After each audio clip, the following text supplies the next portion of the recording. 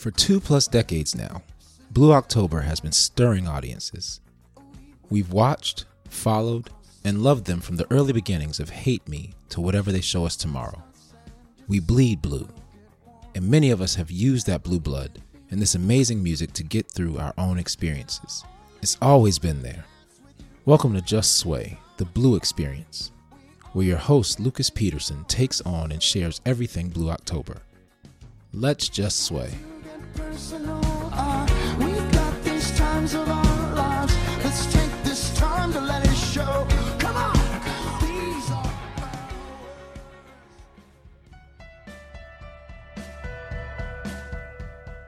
For me, I think music is so crucial in healing. And I don't care what you listen to. It doesn't matter to me. I'm not going to ever judge someone for listening to what they want to. If that is what you need to do to make yourself feel better, cool. It is a very healthy outlet. Music expresses that which cannot be put into words. It can name the unnameable and communicate the unknowable. Another saying I saw the other day said, "Good music defeats bad luck." All of these are so incredibly true with Tara's story. Welcome to Just Sway. This is episode 9, Jump Rope. And I want to begin by first of all saying thank you for listening today. I'm glad you're here. This has been an episode that has been long in the making, and I'm excited to share it with you. First, remember, if you enjoyed Just Sway, please do me a favor and leave a rating or a review on iTunes or wherever you get your podcasts. And if you haven't done so yet, hit that little subscribe button and you'll be notified automatically when a new episode is available. You can also follow the podcast on Facebook, Instagram, and Twitter by searching for Just Sway Show. I would love to hear and see what you have to say about the podcast, so take a screenshot and tag the show. And make sure to share it with your friends too. So this episode has been in the making since the end of December 2018. Tara and myself first connected online through one of the Blue October Facebook pages, and when I learned she had a particular project with a Blue October theme around it, I knew I needed the whole story.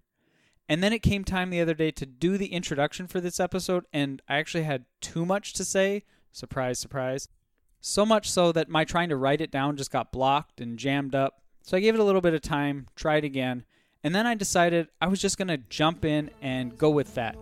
And talk a little here, but mainly quit wasting time so we can get right into Tara's story. So here we are, the beginning of episode 9. And I am so very honored to introduce to you Tara. And we've heard from her before on a couple of the previous episodes, but let's first start here by going back with her to where and how Blue October came into her world.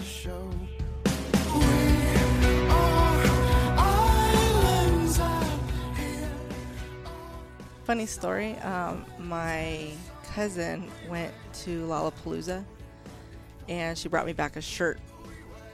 And it's funny because I had a big butterfly on it with all the bands on it. I forgot how old I was. Blue October was on there. I was like, oh, that sounds interesting, blah, blah, blah. And like Screaming Trees were on there. And I kind of looked them up.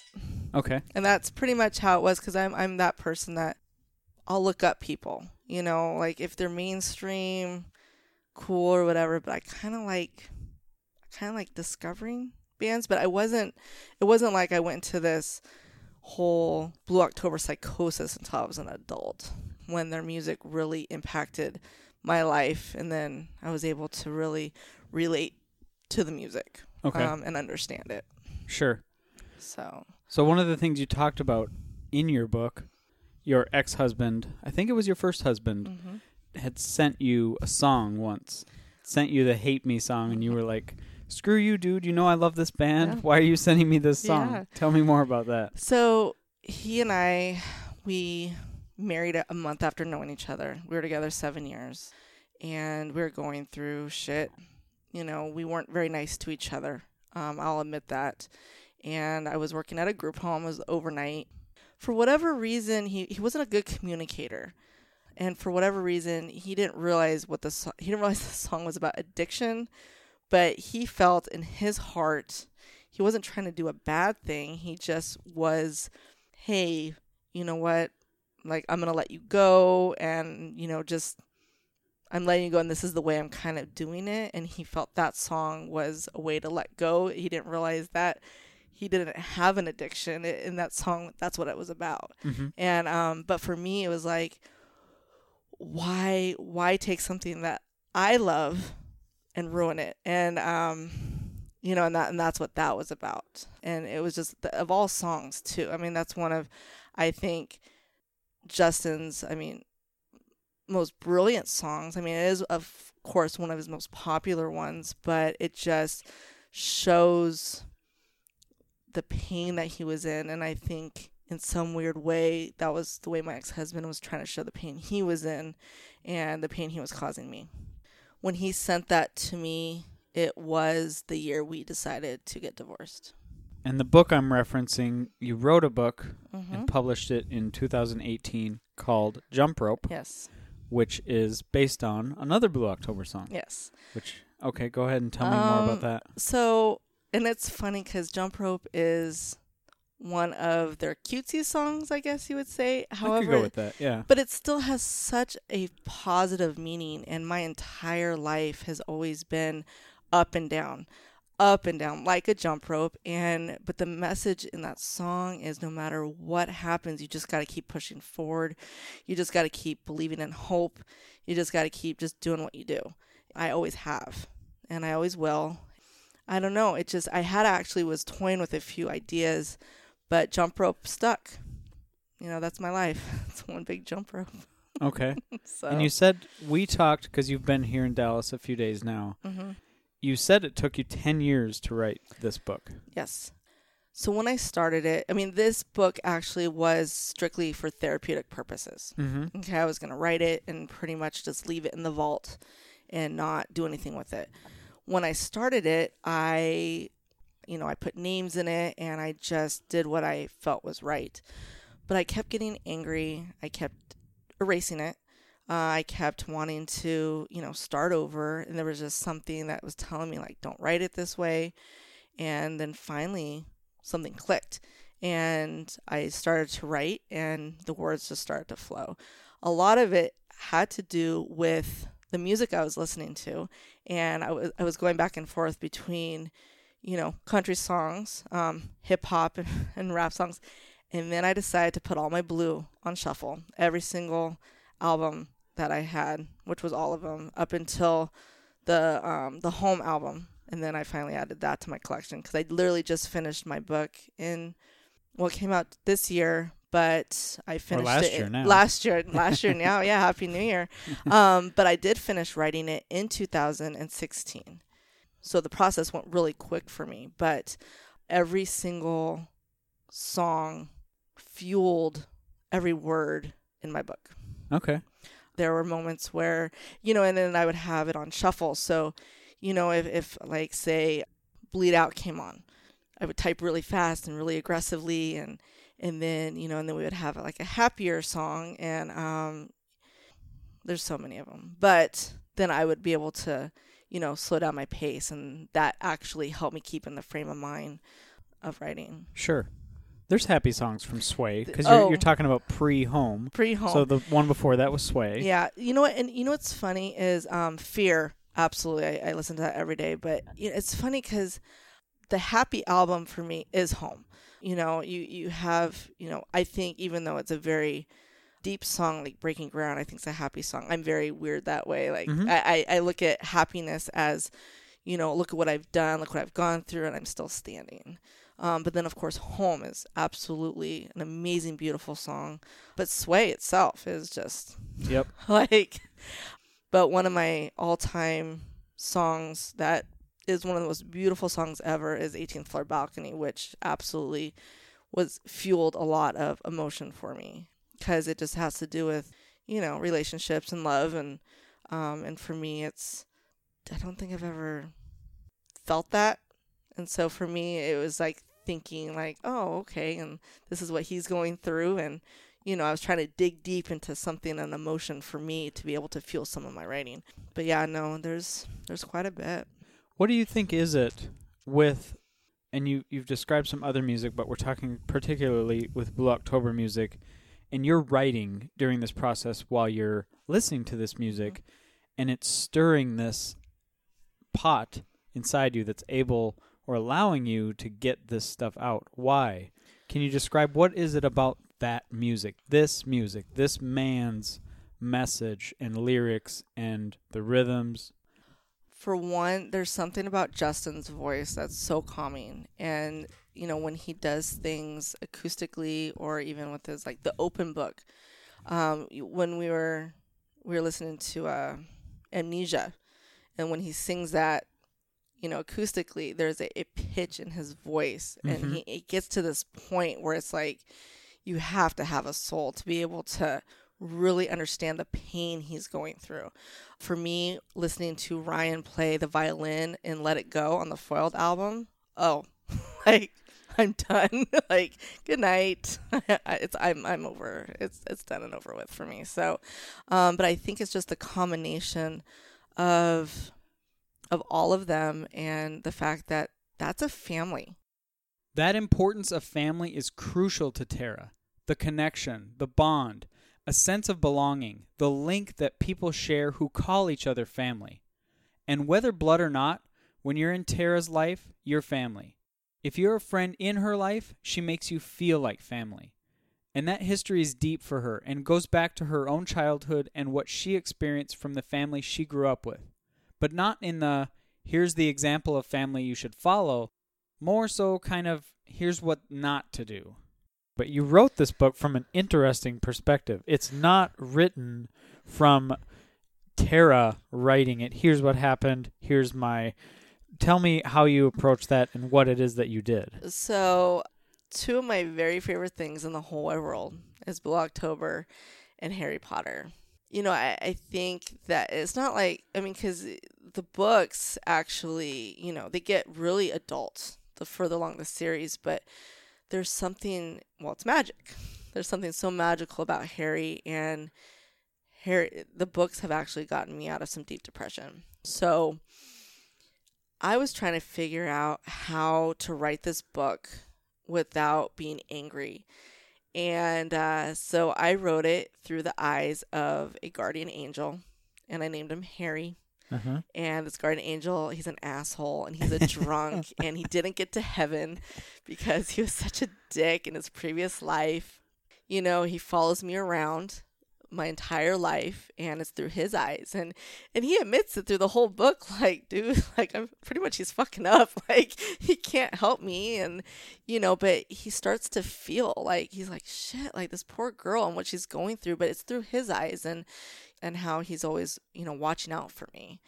It was a good way for me to take myself out of it, but still be in the comfort zone of something, because the book series is home to me, and to be able to just reach in that way.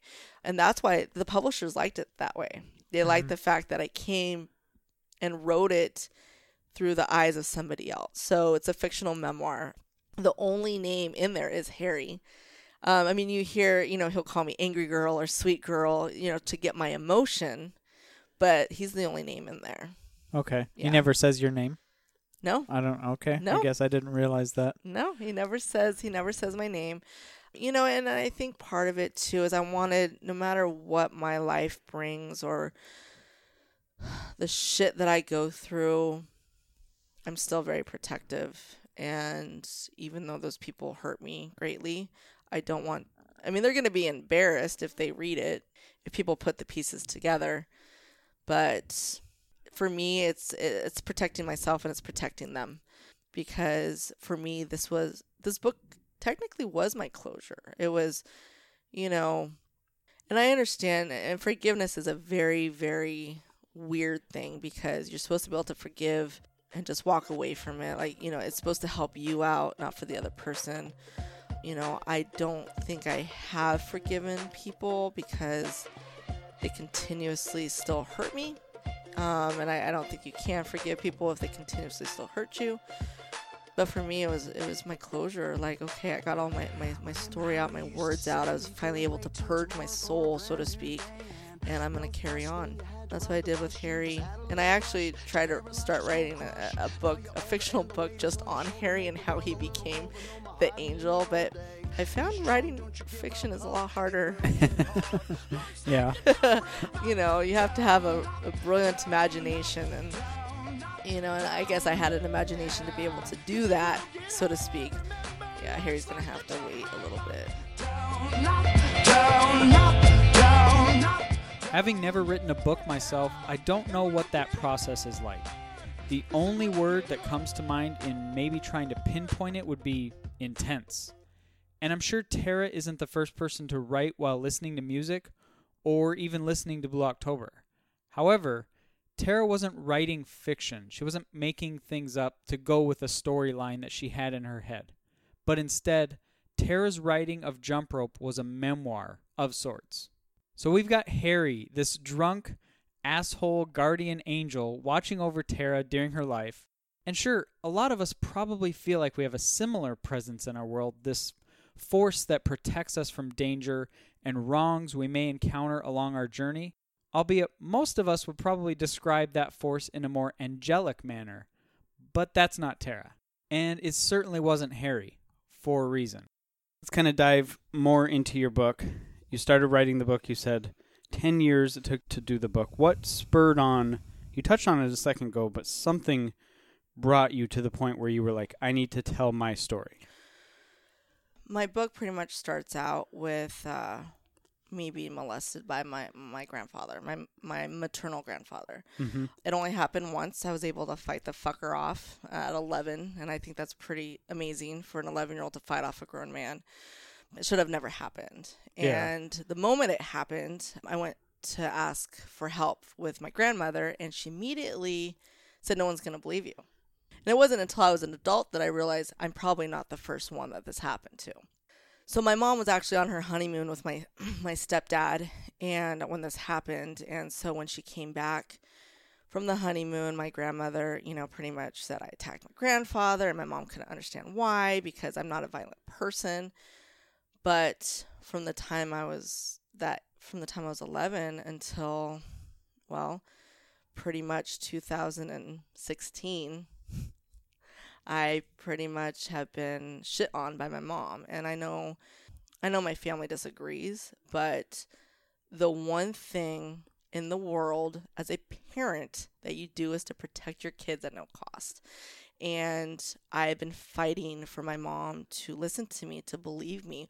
Why in the hell would I make something up at that age, first of all, and then continue to carry on with it? Like, if I had made it up, wouldn't you think I would have dropped it a long time ago? When nobody was giving you the energy. Right? Yeah, but I no, would think. You know, so what ended up happening to me is I became emotionally stunted at that age. I did a lot of research on this. I'm 37. But I do fully believe emotionally I'm 11 years younger than I am, because at that, when he fondled me, something happened and I went into protective mode and I went to this childlike state, and I never really kind of grew out of it. I'm very intelligent, but it's, for me, it's a big thing for me to even admit that I feel that I am emotionally younger. So what ended up happening was I couldn't express things to people. I couldn't talk to people because, you know, my grandma was kind of law in the family, and, you know, I just had this in the back of my head, no one's going to believe you. And then it kind of came to fruition because I was in the 8th grade and I wrote it in a journal because I had to get it out. My mom found my journal and her response was, why did you want to get your grandfather in trouble? Why are you saying all these lies? So that was when I realized I was in on it for myself, you know, just trying to help myself and heal myself. And ever since then, I've never been able to express to her anything, and I've hidden everything bad that's happened to me. I've just tried to do things on my own. And there have been people, one thing about my daughter's dad, my first husband, he did try. He tried so hard to get my mom and my grandma and grandfather to talk to me and just to get it out in the open. I didn't want anything. I wanted to know why. I wanted an apology. I'm not a hateful person. You know, I don't know why I was even entertaining the idea of forgiving him and her. What ended up happening was, fucking bitch, she goes, yeah, I don't have time for you right now. We're going on a cruise for like, I think it was like 2 weeks. So pretty much. Yeah, I remember that from the book. So pretty much like, we'll talk when we get back. And that's when I was like, door shut. I'm good. Thank you. Yeah. And a lot of the reasons why I think I wanted to talk to him was Daphne, my daughter, just turned 1. And it was like, I don't want this to happen to her, period. I also, I got pregnant in high school. So Daphne's not my only kid. I have a 20-year-old who he and I had a falling out. And that's okay. He's going to do his own thing, and he'll realize that eventually that I'm not the monster that everyone claims that I am on that side of the family anyway. So, but I hid my pregnancy. I didn't trust anybody. So when I gave birth to him at home, mind you, and I can hear all the women gasping right now, like, oh my God. Like, yeah. And you talk about this in the book, do. and it's very open and upfront and honest. And you say, look, you can judge me. I'm that teenage mom who had a baby in the bathroom and nobody knew about it. I gained 20 pounds. I ran 2 miles a day. I was on the track team. And I was so scared to say anything. And, you know, it was one of those things where I'm like, I wasn't, because here's the thing. It's like, I chose to have unprotected sex. I knew what I was doing. I knew the consequences of my actions. When I was molested, I didn't choose that. And I didn't get help with that. So in my brain, it was like, I'm not going to get help with this either. You know, it took me a long time to finally come to terms with the fact that if I had gotten help, maybe when I was younger, maybe things would have turned out differently. But at the same time, as much of my life that I've gone through that's been shitty, a lot of amazing things have come from it. And so I have to just look at everything as an experience, whether it's good or bad. But that's pretty much why I started writing my book, because I needed to get my story out for myself. So was there a part of you that wrote the book? You wrote it for your own self-therapy, I guess, if you want to say it that way. Was there also a part of you that wanted to tell this story in case somebody out there is reading and saying, oh, this is me, or this is similar to me, because no circumstances are exactly alike? I mean, you've got that helper personality. Was there some of that in there as well? You know what? There was, absolutely. My greatest fear was that when I wrote it, people in my life who, like, you know, the side of the family that I don't talk to were going to judge me, which some of them have found out about it and are judging me. So I was right in that aspect. But, you know, yeah, it's one of those things where people have touched me with their stories. So, you know, when I finally got up the courage, which was because of a friend of mine who I gave it to him to read. I've known him since high school. I was like, hey, read this. And he goes, this is really good. Like, you should, you know, see what you can do with it. But it wasn't always the case. I really was just going to keep it in the vault and just for my own self. But then I realized, why the fuck not, dude? Like, this happened to me. If I was making it up, first of all, I wouldn't write about it. Like, that's ridiculous. I wouldn't have it out in the open for everyone to read. Yeah, so I just, and it actually... Well, and you published it under your own name. I did. So I did. I was going back and forth between a pen name and my real name, and I was like, no, you know what? This is my story, and who knows? Maybe it will help someone. And actually, a few of my Blue sisters who have read it, they said, you know, it has triggered them. It took them a while to read it, but... yeah, they're so glad that I am still here and that I did publish it. Someone listening right now, I would strongly suggest going and reading the book. I did, and I've not gone through that same thing as you. I'm a male. I don't have nearly the chances of that happening to me. Let's just be honest, right? Mm-hmm. But I don't know what the statistics are for sexual assault on 15 and younger, 12 and younger, 18 and younger. I know women in general, it's something like 1 in 3 or 1 in 4. It's astonishing. It's almost angering, yeah, I would say. You know, that so many women do have to go through those situations at any age. But for young girls to have to be subject to that. But someone listening right now, first off, go read the book again. But what would you want to say to them right now? Maybe they've dealt with this, whatever time in their past, and what's the number one piece of advice you would say to them at this moment? One, it's not your fault. It doesn't matter what you were wearing or what you were not wearing, where you were going, if you're by yourself, if you're with a group of people. It's not your fault. And two, speak up. Be loud. I find that it's more detrimental for your own personal health if you're not.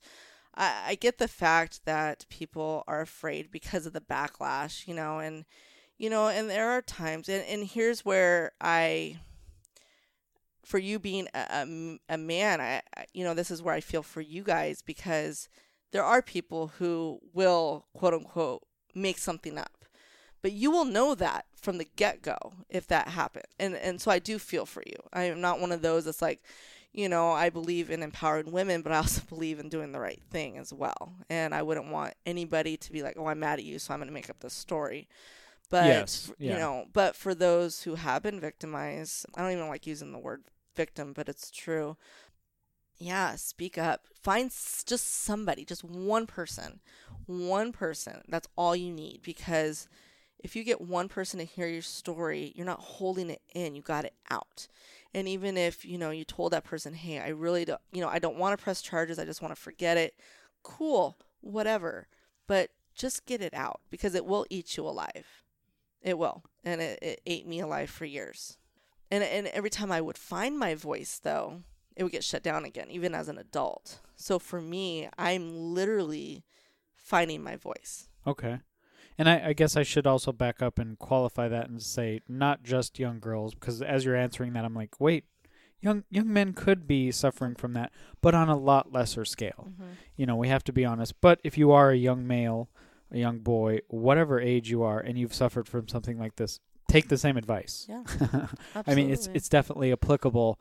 It's probably just as difficult for a young man to speak up about something like that as well as it would be for a young woman. But young women get the whole exactly what you touched on. Well, what did you do? Mm-hmm. What were you acting like? What were you wearing? And nothing boils my blood more than hearing that bullshit, but, Yeah, no, and it's funny, and I think back to when I was little, because I have one of those, unfortunately, I have one of those memories where I remember everything, and I think that's where my anxiety comes from, because say you and I were talking and you looked at me funny, or I said something and, I think maybe you took it the wrong way. I'll remember that for the next 20 years. Period. That's just the way my brain works. But the day it happened to me, I was wearing blue pajamas, and I happened to just want to sit on my grandfather's lap to watch fucking Saturday morning cartoons. Mm-hmm. That was it. And apparently that was an invitation. Unfortunately, he's still alive. And, I always thought maybe, when he does die, if it's going to bring me closure, but I don't know. I don't think, when my grandmother died, and it's not funny, but I was told by a family member who I do like, I just don't talk to her that much, that when my grandmother was on her deathbed, she told my son, and so he touched her, she should have been over it by now. Oh my. So, and that's an awful message to send to anyone, but yeah. Not only that, but that's your loved one, so it's got to be really tough for you to hear that. That turmoil from childhood, as usually happens, also passed on to Tara's adult relationships, something that took her a bit of time to realize and pinpoint a reason for, and a topic she talks about quite a bit in her book Jump Rope. But while the recounting of the failed marriages is tough, what you do not hear or read from her is any bit of harboring any sort of ill will or resentment. And most certainly, some would argue she's got all the justified credibility to do so. Absolutely. So when I met and I have to preface this, I do not hate my ex-husband. He and I get along. So the stuff I wrote in my book is based on when we were married. We were very young. We knew each other a month and we got married. Mm-hmm. So I just had to preface that because it's one of those things where, he has been an amazing father to our daughter, and he is one that if I need help, I can call him and he would come and help me. So we've definitely grown. But Great. Yeah, that's so encouraging to say. yes, it took us a long time to get to this point. But, I think I married him to get out of a situation, and he was in the military. Mm-hmm. And it was just one of those things where I think he wanted, I know he loved me. I don't know if he was in love with me. I know I wasn't in love with him, but I loved him. I felt that he and I helped each other how we were supposed to in that time of our lives. But it did get violent. Mm-hmm. It was very violent. I remember, being held hostage for a few days. He took my car keys, and the reason why anyone knew I was okay was because my best friend comes knocking on the door because I missed her son's birthday. And he opens the door, and she's like, "Get the fuck out of my face. Like, move." And she looked at me, and she's like, "Are you okay?" And I was like, "Yeah." And she goes, "No, are you okay?" We did a lot of not nice things to each other. I cheated on him because I was trying to get out of the marriage. I don't condone cheating at all, and it actually backfired on me. So I felt even worse about that. He put hands on me many times, but I provoked him. You should not put hands on anybody, but at the same time, I put hands on him too. Mm-hmm. Granted, it was in self-defense, but, we weren't nice to each other. I did a lot of nice things to him as well. So I'm not saying I was right and he was right or wrong. It's just, at that time in our lives, it is what it is. But we are raising our daughter in the best positive environment we can. And for us to get to that point when I'm not covering up bruises on my neck or having to literally be kicked out of bed after a fight. He did pull a gun out on me. And Which you talked about in the book. I did. I think, and I'm not saying that, he was right. He was absolutely wrong, and I have bad PTSD from it. I went to therapy, and I came home, and I didn't want to tell him what I was talking about. And he got mad, and he goes, "Why don't we end this now?" All of a sudden, he went and got his gun. And so I got on the bed, and I'm in the fetal position, and then I was like, now that I think about it, I'm like, that would not have protected me at all. That's very instinctive, though. Yeah, but to cover your head, and Yep. and I look up, and the gun was actually next to me, and I never asked him, but I always wondered if he wasn't going to shoot me or if he wanted me to shoot him. Mm-hmm. And then it got to the point. There was one instance. Actually, this goes back to Blue. Shocker. There was one instance where he showed up at my school, and the person that I cheated on him with was a classmate of mine. And you were in like a community college. It or was something? it was a university. A university. Okay. And he showed up at the school. Thankfully, he never saw him, but we kind of raced home because I was at class and he showed up and he had blocked me in, and a good friend of mine was like, "Come on, dude, like, this is her school," because he saw us arguing. He's like, "Just let it be right now." And I kind of had a feeling he had a gun under the seat, and it turned out he did have his gun under his seat as well. But we raced home, and my mom was watching the kids. And, it's funny, like, even though I don't like my mom, I would have never kept her away from her grandkids because I'm not that person. Mm-hmm. So she was watching the kids, and we got into it, and me and my ex, we got into it, and, he's calling me a whore and a slut, and I'm freaking crying, and then all of a sudden I take a knife. I'm like, I'm just going to end it now. And then the knife was taken out of my hands, and I didn't cut myself. I'm not a cutter. I tried once when I was 16. I didn't like it. I think it was just more of a attention seeking, like, I'm in pain, like, hear me, dude, like, but then I went to my room and turned on Blue. I don't even remember what it was. I just turned on Blue, and I cried myself to sleep. And then it got to that point where I was like, we need to divorce. We were both unhappy, and it killed me, though. I wanted to make it work, and it actually killed me to say that, I wanted a divorce. I don't mess around with that. I chose to marry him no matter what the circumstances were. I'm not that person who just wants to throw away stuff, but it was that time. I was always loving for the fact that he gave me our daughter. But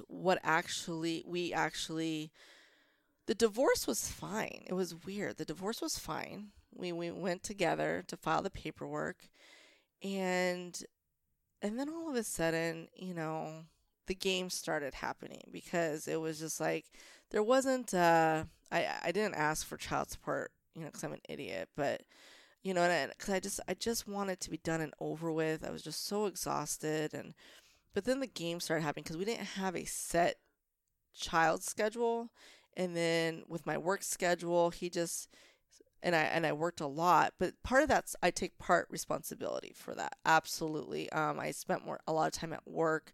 I wasn't being neglectful to the kids. It was just, I'm trying to, one income, not two anymore. So I'm trying to work. They were safe. They were at home. He actually offered for me to have our house, and he would move out. But because of, I couldn't afford it, and I didn't think, hey, get a roommate.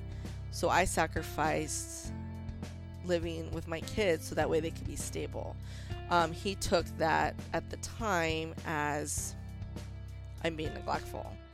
Long of the short of that is we went through a few years of court and games, and then we finally got a schedule that we were really strict on, and it became a game with that. But then slowly the years pass, things started to loosen up a little bit. We grew up, kids grew up. Tell me, how long have I been down? How long have I been down? You can hear a certain toughness in Tara, in the way she describes and discussed with me what she went through as a child with her grandfather and her family, with what happened afterwards, and then her first marriage. You also get from listening to her this sense of protection for the people around her, that helper-type personality as it is described. In fact, that personality trait has also come to surface in her career choices as well, where she's always worked hard to help other people. Working for over a decade as a residential counselor, Tara also used a unique way of connecting and bonding with the at-risk youth she calls my kids. Something she used to get through her own tough times, she graciously passed on and helped others with as well. For me, when I started working at risk youth, I had ages from, the youngest was 6 to we had transitional housing adults, so 21. Yeah, for 10 years I always said that I shaped their lives, but they shaped mine. And because, here are these, and I don't want to call them damaged, but they were thrown out. They were, society cast them off as, losers. And, it's like, wait, their parents did this to them. Their guardians, the people that love them, did things to them, and we're trying to take care of them. And, and that's where society really sucks, because, it's like, oh, well, you're a foster kid, or you're this or that. Fuck you. These are my kids, and I will fight to the death. And I have gotten into it a few times, but what I've noticed working with them, the music, they would listen to their iPod. It could be the same song over and over again, but it calmed their anxiety. Mm-hmm. I connected with that. I connected with the fact that, it could just be the beat of it. It could be the words. It just could be just something that it reminds them of happier times. But for me, I think music is so crucial in healing. And I don't care what you listen to. It doesn't matter to me. I'm not going to ever judge someone for listening to what they want to. If that is what you need to do to make yourself feel better, it is a very healthy outlet. I am that girl that I love going to concerts. That's how I do my coping. I go to concerts. I've went to my first metal show and went into a pit. I was bruised. but for me, that was a healthy coping. I could have been cutting myself or shooting up. No, I just decided to get, kicked a little bit, but I'm okay, and then that's what I was trying to teach my kids for all those years too, is It doesn't matter where you come from. It doesn't matter who you are, where you want to be. Music is a relatable thing across the board, period. There's not, everyone knows about music, and so for me, it was like, I like to listen to their music too, to figure out, what's in their brain and in their hearts and stuff. But they were more the hip hop stuff, but the newer, but yeah, which is fine. Absolutely. But, I had gotten into the field because I was trying to heal myself from my own personal wounds. And it took a long time for me to realize that wasn't healthy. And situations happen and life happens. And I put so much into myself working with these amazing kids who some I'm still in contact with to this day. Some still call me to check in and say, hey, can you help me with this? The work never stops. Sure. But I don't consider it work. They know that they can reach out to me still, and I'll be there for them. But I got burnt out from working. It got to the point where I was spending more time at work because of just stuff going on at home. And I was a mess. I wasn't healthy mentally or emotionally. And I felt that the longer I worked, the healthier I'd become. And it was wrong. It was the other way around. It was the other way around. Sure. And it wasn't until I left the field in 2014 then I realized how unhealthy I was. And the longer I'm away from it, the more I realized that, okay, I need to figure out something. So that's where my music comes in. It's just, I have to listen to it every day. And sometimes I listen to the same song every day. It's like I wake up, some people read the Bible, some people pray, go to the gym. I listen to my music. I have to. Tara has repeatedly turned to music in the tougher times, like so many of us that follow Blue October do and can connect with.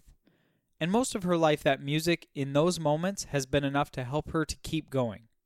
However, with all that she's been through, there have been periods where that fight to persevere was almost lost. And she talked about that and shared that with me. This goes back to my husband, and it was a story. When I showed you my blue tattoos. I have 3 of them. One is Get Back Up from Fear. And then I have Life's Like a Jump Rope, which is awesome because Justin wrote it for me. And it's in a very painful spot, but it didn't hurt at all going on. And then I have my I Want It tattoo. I raise my hand in grace, pray for the ones I wish I could erase. Both my I Want It tattoo and my Fear tattoo helped me from committing suicide. I think I told you just recently that I'm not a cutter. I tried once. So for me, my if I chose to commit suicide, it's always by vehicle. There's something about crashing that I'm just like, but then I thought to myself, well, what if I survive the crash? It's not too foolproof. I'm just going to say. No, absolutely. It's an idiotic thing to think, but when you're in that frame of mind, you don't think about it. Of course. So, of course you're not, because that's why you're there. But, my I Want It tattoo happened. I got it in February of 18.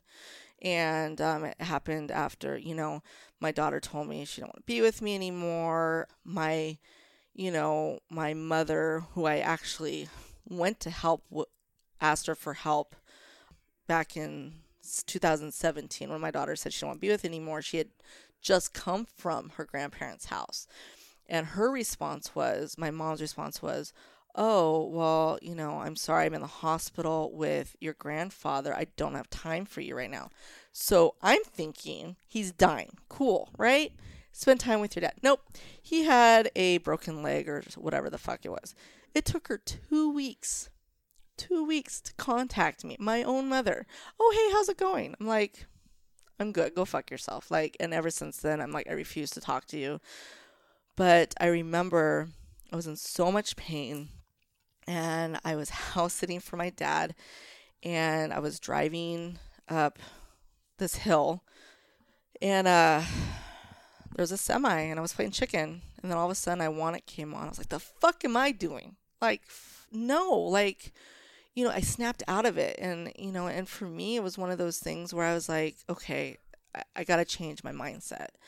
And I went and I talked to my guy, and Elvis, who's absolutely amazing artist. And, and I just sat there and for like 2 hours, and I took a nap. And it was just so therapeutic for me just to get, it took me a while for me to go get it. I've only had a few impulsive tattoos. The I Want It tattoo was a few months in the making of just thinking about what I really want. My Get Back Up tattoo was very impulsive. Give a brief description of what it is. So it's on my right arm, and it's Your right forearm. my right forearm, and Inside. yeah, and it's a blue heart, and it's in script, Get Back Up. Take home the best has yet to come.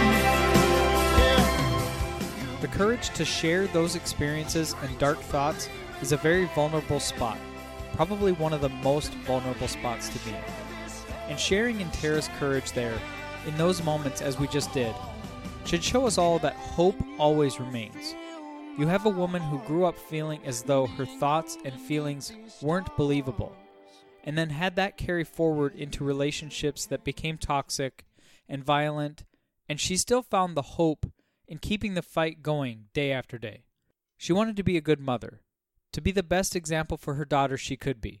She wanted to be a good friend, to let others in her life know that they mattered, even if she couldn't quite completely believe that about herself. So what's next for Tara? What is her attitude going forward after Jump Rope's release and following all that she's been through in life? Those tattoos on her arm, I Want It, and Get Back Up, and the music they represent, how does she translate that into her daily life now? Whoever's listening to this right now, well, you don't know where you're touching them.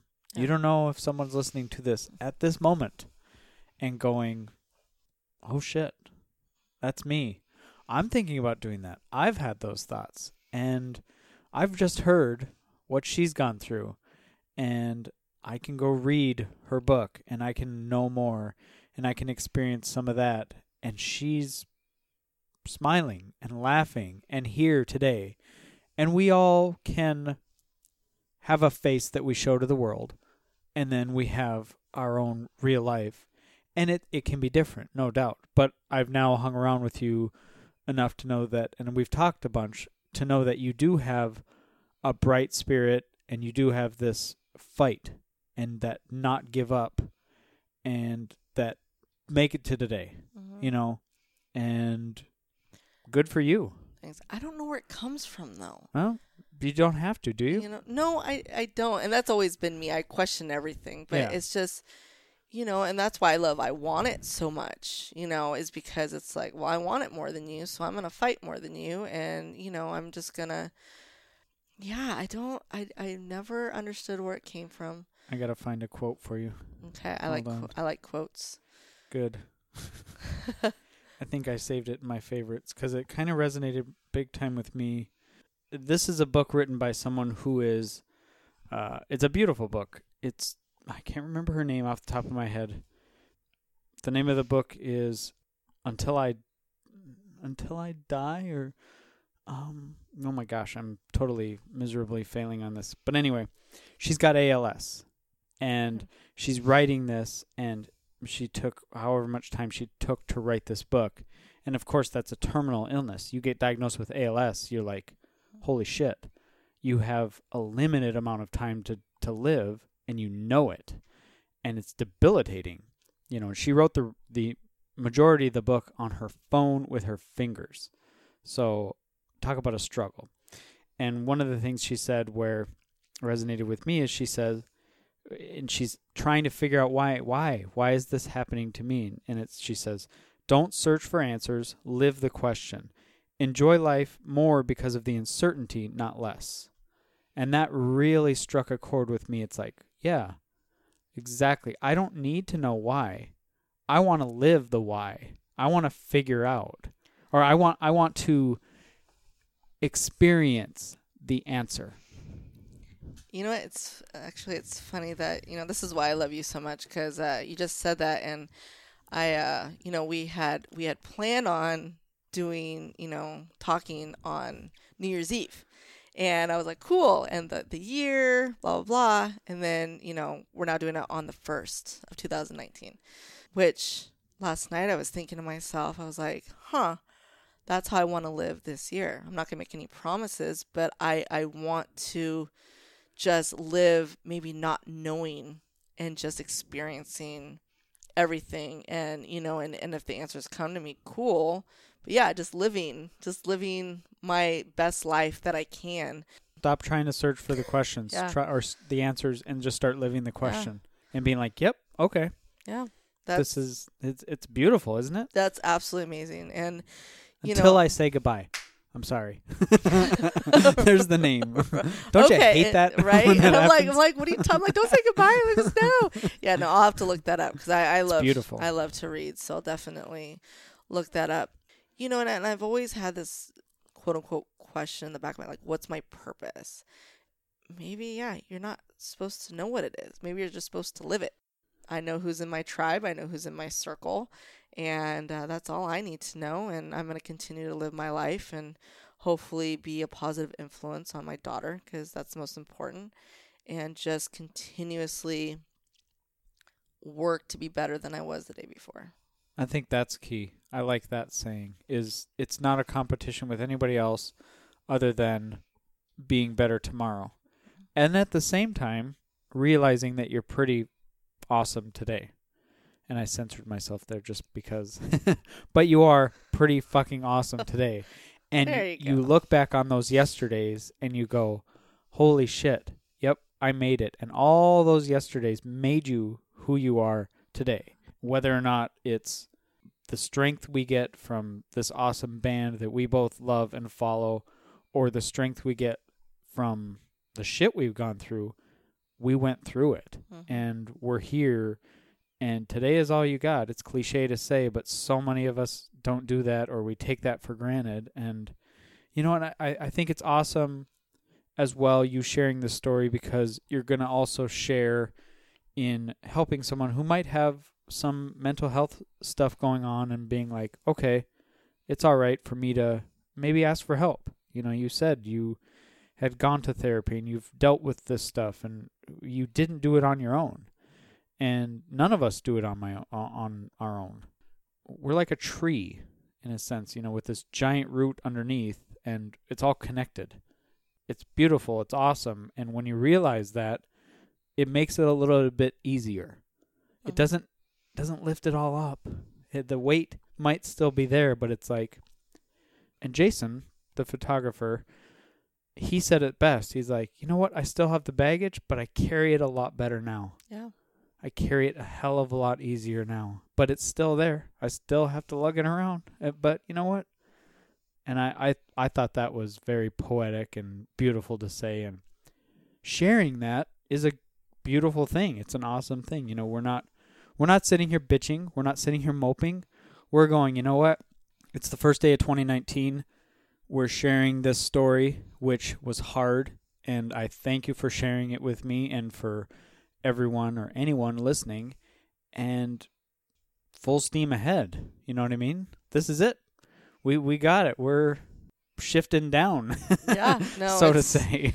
Yeah, it's not cruise control, but definitely we're not in the high gears anymore.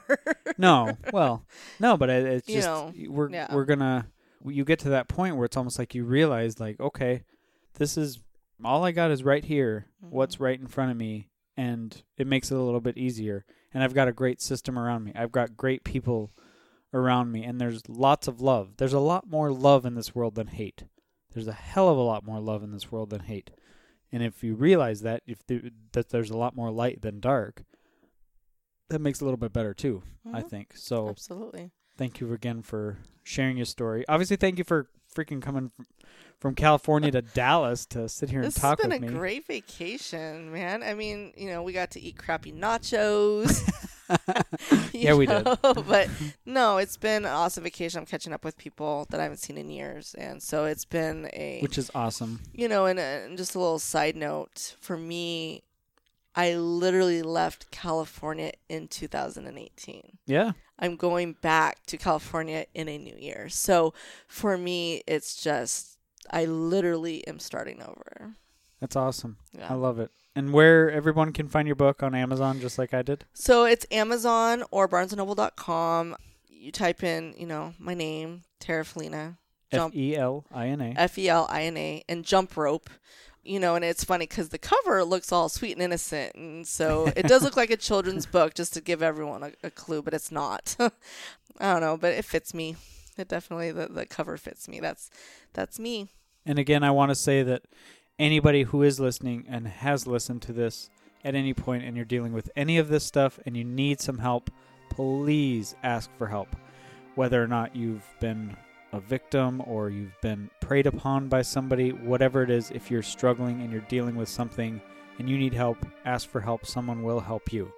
So you're not alone, right? If there's No. anything we can share, you and I, in this whole shit story that we've been Yeah. talking about, is you're not alone. You're not. There's so many people out there. Yeah. And all you have to do is you just have to find someone who's willing to listen to you more than just the words that you're saying. They actually want to, be there for you. And there's always one person for anyone. So yes, if anybody does come to you and says, hey, I'm having this issue, no matter what it is, please just give them that 5 minutes, 10 minutes, because you never know. You may be that person that all of a sudden they woke up that one day and go, okay, I trust them, I'm going to go talk to them.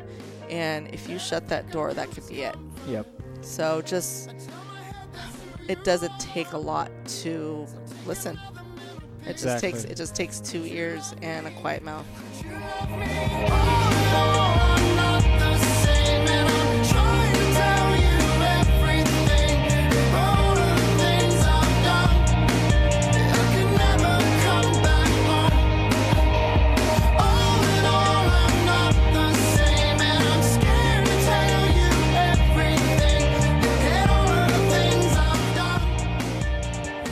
What you hear from Tara there is real.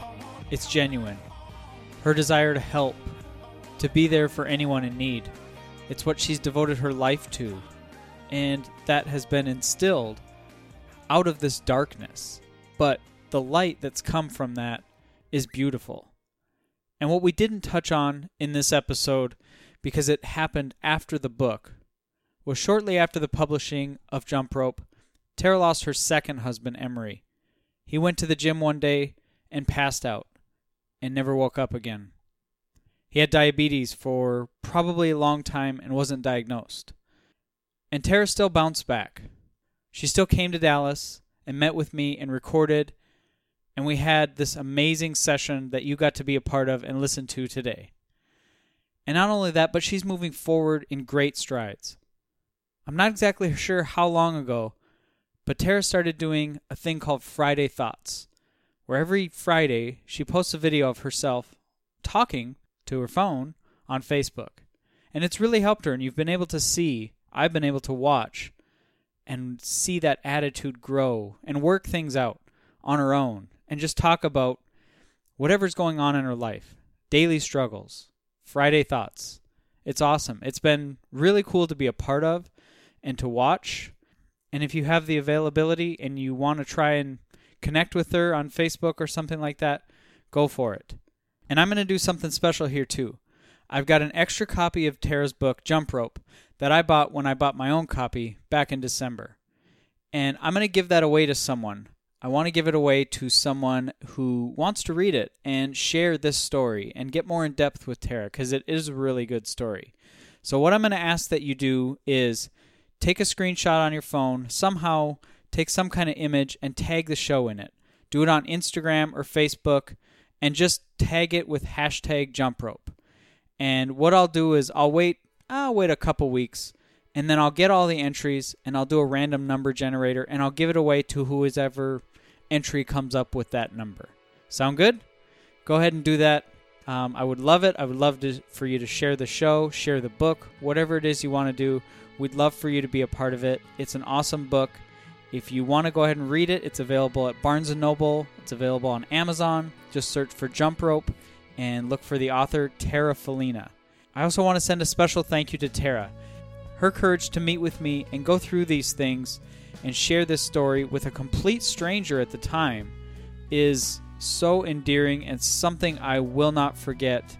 And I love you for it, Tara. You've inspired me. I know you will inspire other people who hear you through this message or who read your book. Thank you, and you are a godsend. I really appreciate and I love the fact that I've met you and that I have you in my corner as well as a friend. Thank you so much. And until the next time you hear my voice, keep graceful dancing. And you're a superstar on your own.